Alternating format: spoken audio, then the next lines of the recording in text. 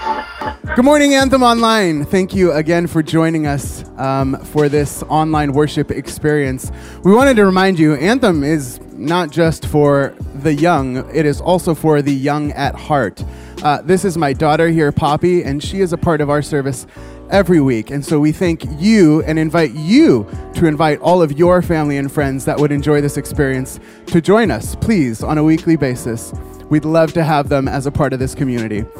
Want to share something so exciting. Last week, it was an incredible time of worship the entire day. We had the morning service, and we also had our EP release concert, which means our EP is now available on all streaming platforms for you to enjoy. Please go look it up. It is under the artist name Anthem Worship, and the album is called Universal Hearts. It has 6 tracks on it. 5 of them are originals from Anthem, and we provided them for you and your communities to worship to, both in private and corporately. We would love for you to share these with your churches and have your churches join our community in this endeavor of spreading the gospel through music to the world.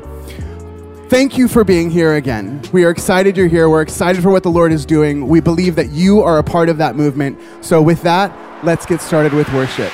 Father, we come to you asking that you do something new in our lives, that you utilize us somehow, some way to impact our sphere of influence for your kingdom. For we pray in your name. Amen. Now the poet isn't as recognized as some of his contemporaries. Names like T.S. Eliot or Ezra Pound. But make no mistake about it, he's every bit as influential. After all, it was him that created a new form of poetry, one that sought to bring together different ideas and words in order for you and I to make mental images and then to interpret them. And take his most famous work as a prime example, a pithy poem entitled The Red Wheelbarrow. It reads like this: so much depends upon a red wheelbarrow, glazed with rainwater, besides the white chickens. And that's it. Like literally, that's the whole poem. And I know that in your mind, there's like a bunch of questions that you have begun to ask yourselves. Questions like, I thought poems were supposed to rhyme. Or maybe some of you are asking questions about form and function. Questions like, where's the meter? Where's the metric structure? And perhaps some of you are asking even more basic questions. Questions like the one my mom asked of me when I attempted to tell my first joke. So here I am at 5 years old saying, Mom, why did the chicken cross the road? And my mom looks back at me and without missing a beat says, who let the chickens out? And perhaps that's the kind of question you want to ask. Questions like, why are those chickens out of the coop? Or who would leave a wheelbarrow out to get wet? Don't they know it's going to rust? Or maybe, just maybe, you're asking, why does so much depend on this tool? Well, the poets and the aficionados, the writers and the professors, they'll tell you that William Carlos Williams is attempting to do something. They'll tell you that the wheelbarrow is a symbol for construction and the growth of civilization. And that the chickens, well, if you could believe that, the chickens represent the countless farms that will be impacted by progress in the heartland of our country. In the hands of a lesser poet, those words just seem like a mishmash of awkward language. Now, to be sure, the poet knew a lot about awkwardness. The year was 1948. And William Carlos Williams had suffered a heart attack. Several strokes followed, and so he was sure that he was going to die. At death's door, he wanted to relieve his conscience, and so he didn't call a pastor or a priest. He called his wife. William was a notorious Lothario, a womanizer, and so he began to confess. To confess to the countless affairs, all the ways in which he had wronged his wife. He emptied his heart and his soul, and then when he was done, he proceeded to live for another 14 years.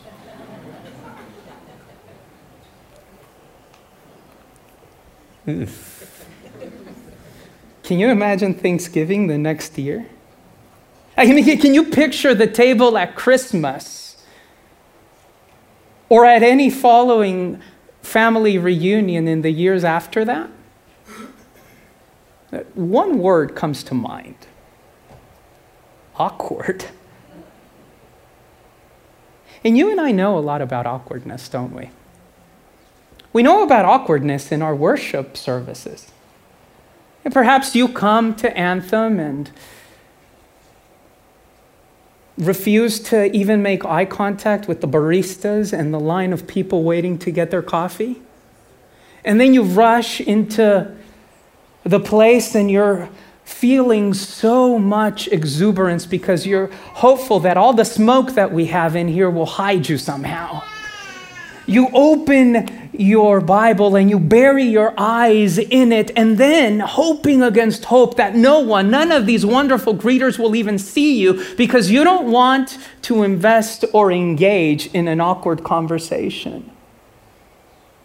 And then relief comes. Relief because at the first moment that Pastor Josh plays the first chord in the guitar, you know that for the next 45 minutes to an hour, depending on who's preaching, you will be left alone. No more awkwardness.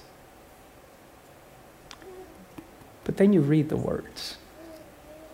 You read the words that have served as our clarion call during this summer series. You read the words that we find in Acts chapter 2, and you begin to just get a little bit uncomfortable. As you know, we've been dwelling in verses 42 through 47, but today, and just for today, I want to invite you to meditate particularly in the final two verses of the passage. This is what Luke writes. Every day they continued to meet together in the temple courts. They broke bread in their homes. They ate together with glad and sincere hearts, praising God and enjoying the favor of all people. And the Lord added to their number daily those who were being saved. Let me say that again. And the Lord added to their number daily those who were being saved. I so hope that we as Anthem can become a community where the Lord is adding to our number daily, not so that we can lord over people, not so that we can say we've got the best show in town, but so that their lives may be completely transformed. But you know what? This miracle that is Luke's ideal picture of the church is preceded yet by another miracle, one that happens in the very same chapter. Think about the words that he pens in Acts chapter 2, verses 6 through 8. When they heard this sound, speaking of Gentiles, a crowd came together in bewilderment because each one heard their own language being spoken. You see, the miracle of the church is preceded by the miracle of Pentecost worship. There's a conclave of people coming from every corner of the world, and then they hear it. They hear the gospel in their own language. Make no mistake about it, the first miracle that God does with his church is a miracle of intimacy. Because when they hear their own language, that mother tongue that they learned as they were tykes on the knees of their parents, they've recognized something. We're no longer separate. We belong to each other. Here's the truth. The truth is rather sad and disconcerting. Because too often, Christian worship has been about attempting to homogenize. And we say to each other, we believe in high liturgy. We believe that the doxology must begin with praise God from whom all blessings flow. And then you've got this other crowd that says, well, we don't really like that. We want a more contemporary, more modern expression of our faith. But 2,000 years ago, the Spirit told us that worship wasn't a style. Worship is an experience. Worship within the Christian church is the experience of fully giving ourselves over to the Spirit of translation. And so here at Anthem, we want to say that we today are calling a truce on the worship wars, because we believe that whatever language we speak, our God is great enough to be able to address us in our mother tongue. And what does that look like? Well, Annie Dillard, in her book, Teaching Stones How to Think and Talk, tells us about the experience of letting the Spirit loose in a church. She writes, what surprises me the most is that Christians approach church services much like tourists approach a prepackaged tour of the absolute. Do we really have an idea of the power we so blithely invoke? It is madness, I tell you, to wear hats in our services. Instead, our greeters ought to give us crash helmets. They should provide flares and life preservers, making sure that we are firmly strapped into our seats, because when we let the Spirit loose in our worship, it's going to be a bumpy ride. It was my first church. And the praise music had begun to play, and something happened, something that never happens with Adventists. Gloria Estefan got a hold of me.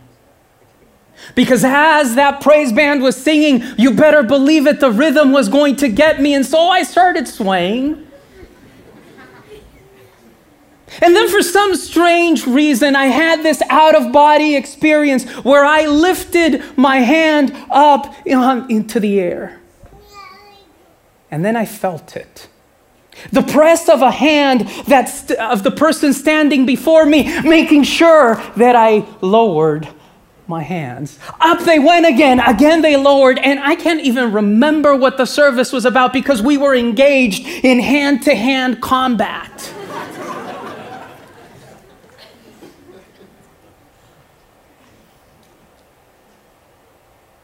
When the Spirit is let loose in our church, it's going to be a bumpy ride. So can I invite you, Anthem community, to do something with me?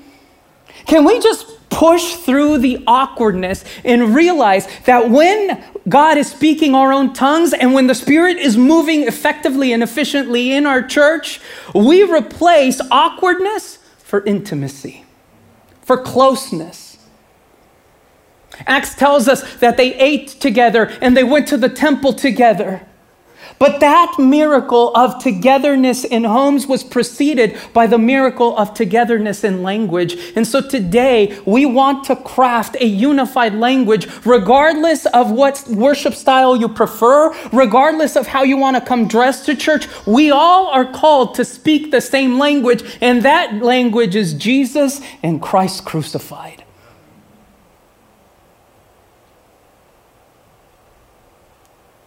Brandon O'Brien, a pastor and theologian, notices something about this passage that we are invested in this morning.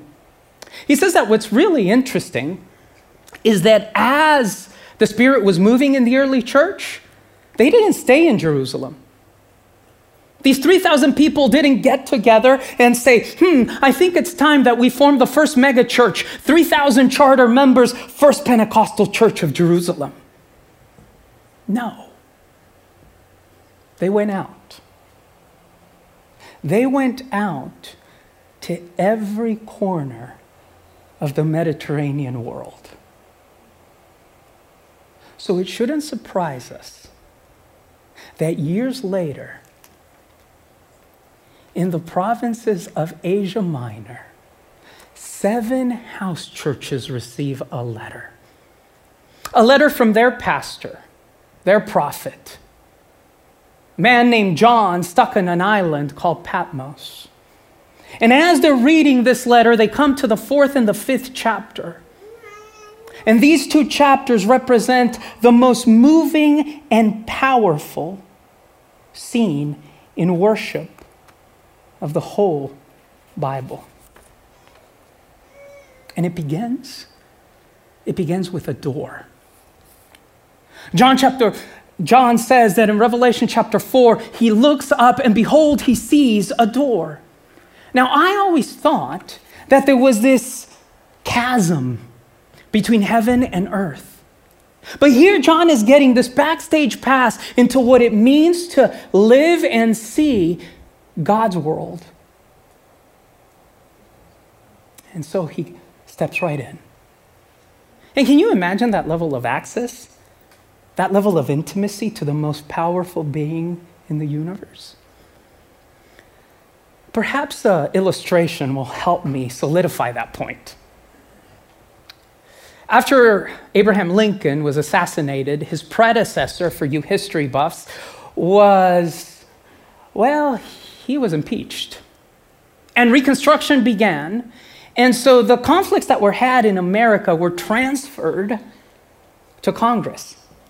By that point, the legislative branch wanted no part in a powerful executive, and so they began to slash the budget of the presidency. They slashed it time and time again until, if you were to go by 1600 at Pennsylvania Avenue during the presidency of Grover Cleveland and you would have knocked on the door, the president himself would have had to get up from his desk, descend the stairs, and open the door. And can you picture that?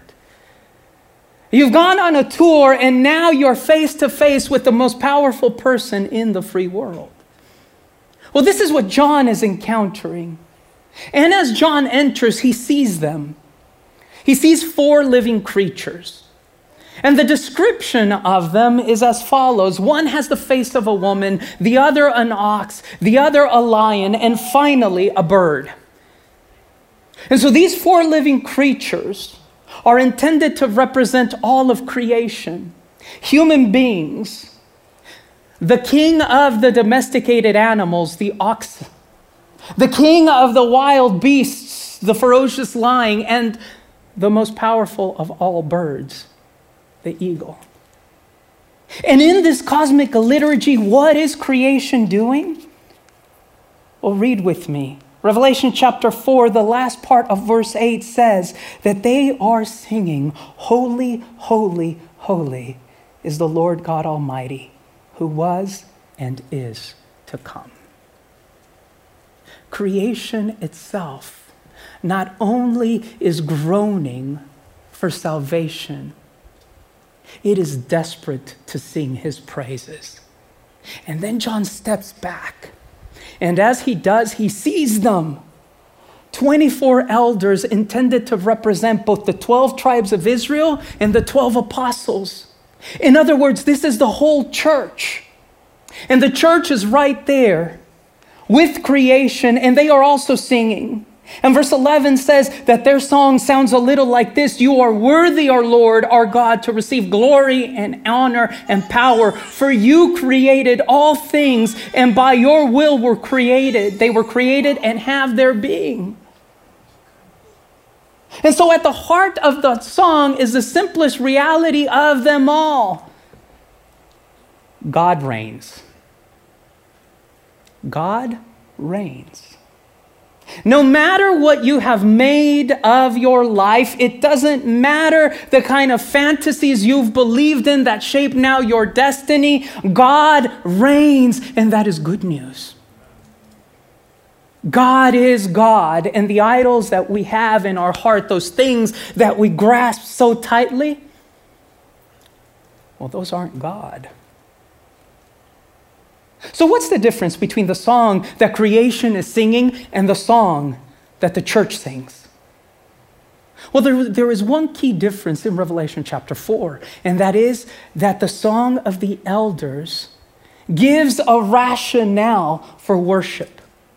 Creation might sing, they might praise God for creating us, but we, the church, continues to utter praises because God has done something in our lives.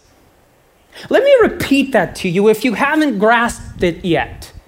The reason why you are sitting in this church today is because at some point in your life, God has done something in your life.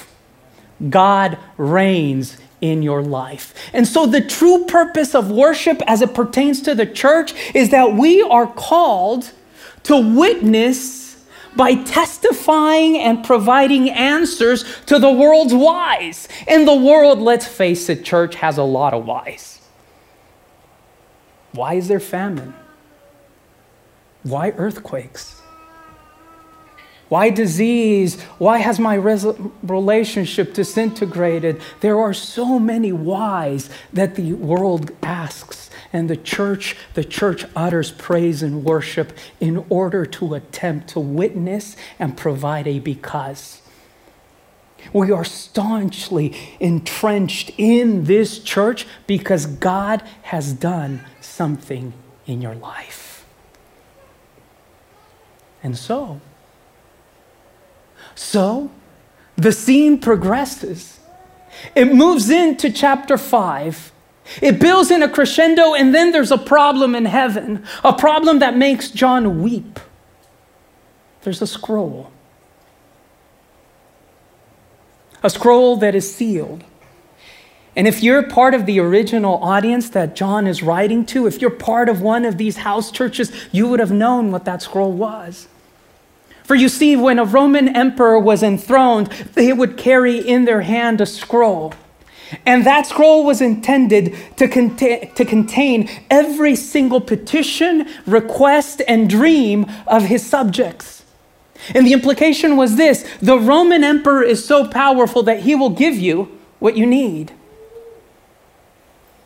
Well, John weeps because he knows that scroll that is sealed represents his dreams, his requests, his petitions. He knows that scroll represents God's desire for the world, but it is closed.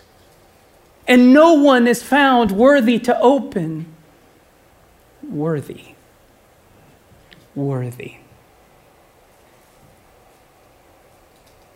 It shouldn't surprise you that John chooses that word. Same emperor would ride back into Rome, and when he would drive in his chariot, people would clamor throughout the streets, "You are worthy." And John weeps because even Rome in all its might and power can't fulfill the deepest needs of the human heart. And just as he is giving up, he hears the message that there is one who is worthy. And he hears a roar that startles him, that fills him with dread, and then he turns. He turns because he has heard the roar of the lion, and he sees, expecting to find a lion ready to pounce, and instead he sees a lamb. The church, through its worship, is commanded to hear the lion, but to see the lamb. Do our worship expressions reveal the power, the majesty, and the might of the Lion of the tribe of Judah? When we sing, do we recognize the gulf that exists between creator and creature? But are we also able to share the beauty, the simplicity, the gentleness of the gospel that is embodied in the Lamb? The good news that John is telling his church at worship is this: the lion reveals the lamb, and the lamb remains a lion. It's almost as if John knows that this tension is there, intended to make us recognize that when it comes to worship, what is actually going on is that my desires are meeting the divine designs for my life. And so he hears the song, "Worthy is the Lamb who was slain. For through his blood he ransomed many." I love that language. I love that language because it would have meant something very different 2,000 years ago than it means today. In the Roman world, prisoners of war could be ransomed by a patron. You would pay this exorbitant amount of money, and then your prisoner would be released. As he or she made it back to their country, the only rule was that they had to be reintegrated into life as if nothing had happened. They didn't need to pay back the ransom. The only thing they needed to do was to remember their benefactor.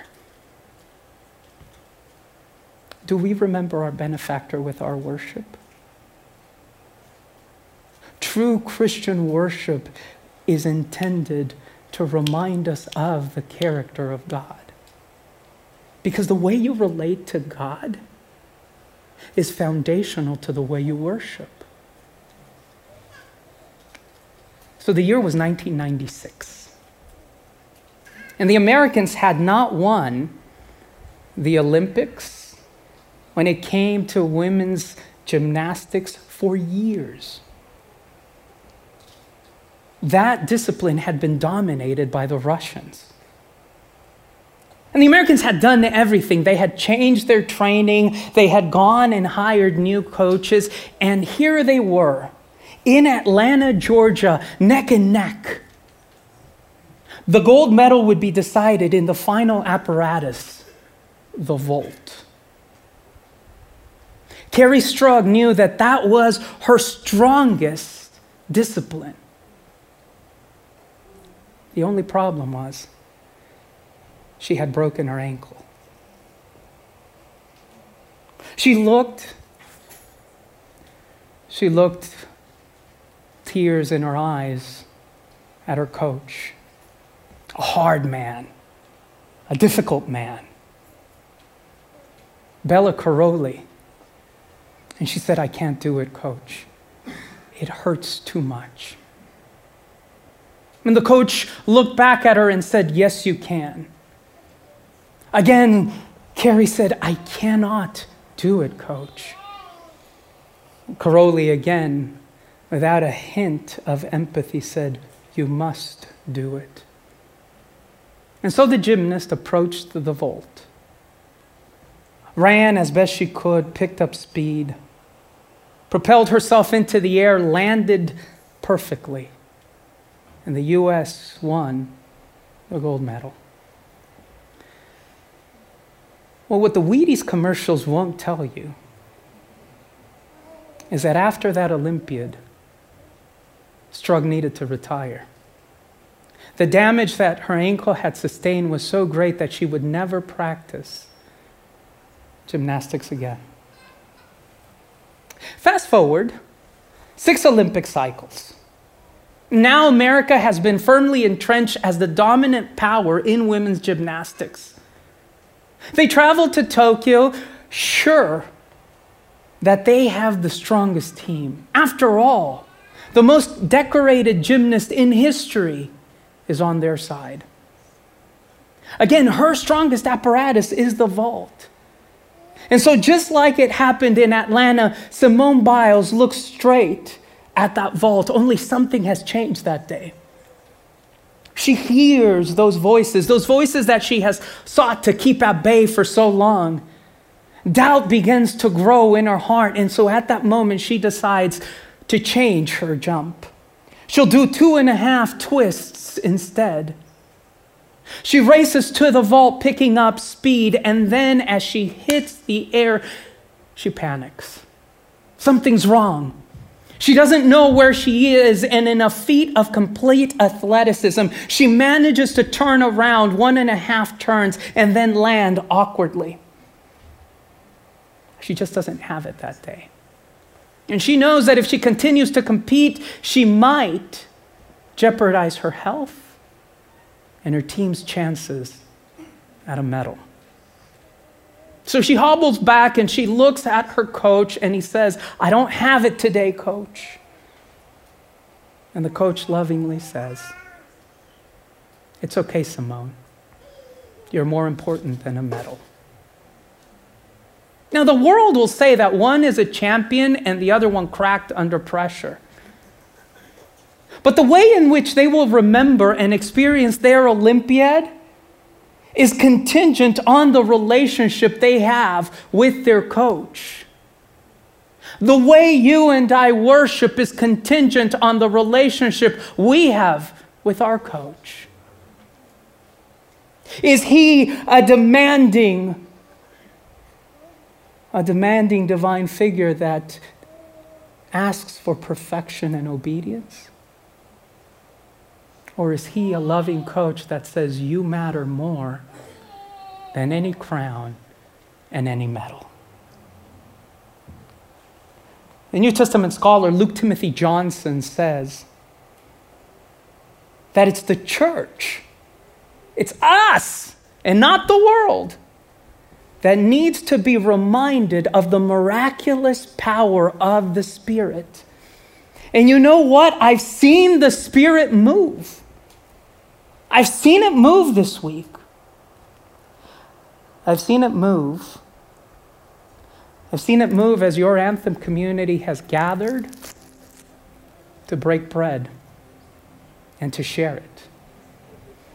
Well, sometimes it's not bread, sometimes it's coffee. I've seen it as you picked up whatchamacallit bars and you gave them to people and you said, "I'm part of a movement that understands who our coach is. We want to pray for you." Oh, I've seen it. I've seen it as we've participated this past week in a prayer line.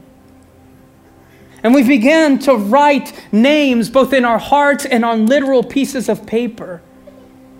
I've seen it in the member of this community that called that prayer line this week and was moved to tears. Not because the pastor's oratory was so articulate or moving, but because each day after we prayed, we unmuted the line and we let you pray and open your hearts. And in those chaotic noises, she heard God and she was moved to tears. I've seen the Spirit move. I've seen that Spirit that says it is time to forgo awkwardness and replace it with intimacy. I've seen it as intimacy is translated into an expression of worship that is akin to your language. I've seen it as we come together, different tribes, different tongues, different nations, to sing to our God, "Holy, holy, holy." I've seen it. And I know that from now and forever, God is going to lead us on a bumpy ride. So I want you to do something. Throughout this week and the previous weeks, we've been asking you to join us in these Live Out challenges. Today, I don't have a challenge for you. I'm asking for your commitment. I'm asking you to say, I want to commit to the practices of Bible study, fellowship, prayer. I want to commit to this idea of service. I want to commit to allow God to speak in my own language, and then I want my worship to be an expression of that. Today, as we sing, holy, holy, holy, if this is something you want to do, if this is something you want to commit to, won't you stand? Won't you stand with us as we sing to the one who is worthy? Anthem Online family, none of this happens without you. You are the reason that we are able to do this. Not just you, but in cooperation with all of us that are here present for the Anthem service. As a reminder, if you are in Southern California, even just visiting, we'd love to have you join us here. But as you're online, we want to remind you that there is a way to connect, there is a way to pour into, and there is a way to be a part of this community, and that is through giving. We say it every week, 2 ways to give: via texting LLUC to the number 77977, or visit us online, lluc.org/give. Find the Anthem section and give there. Thank you for your commitment. Thank you for your continued giving and support of this ministry. We are so thankful and grateful for your role in this. We hope you have an amazing week ahead. We hope you spend time with the album on Spotify, on Apple Music, and all the streaming platforms. And we look forward to seeing you next week, right here, same time, for Anthem Online. Have a great week.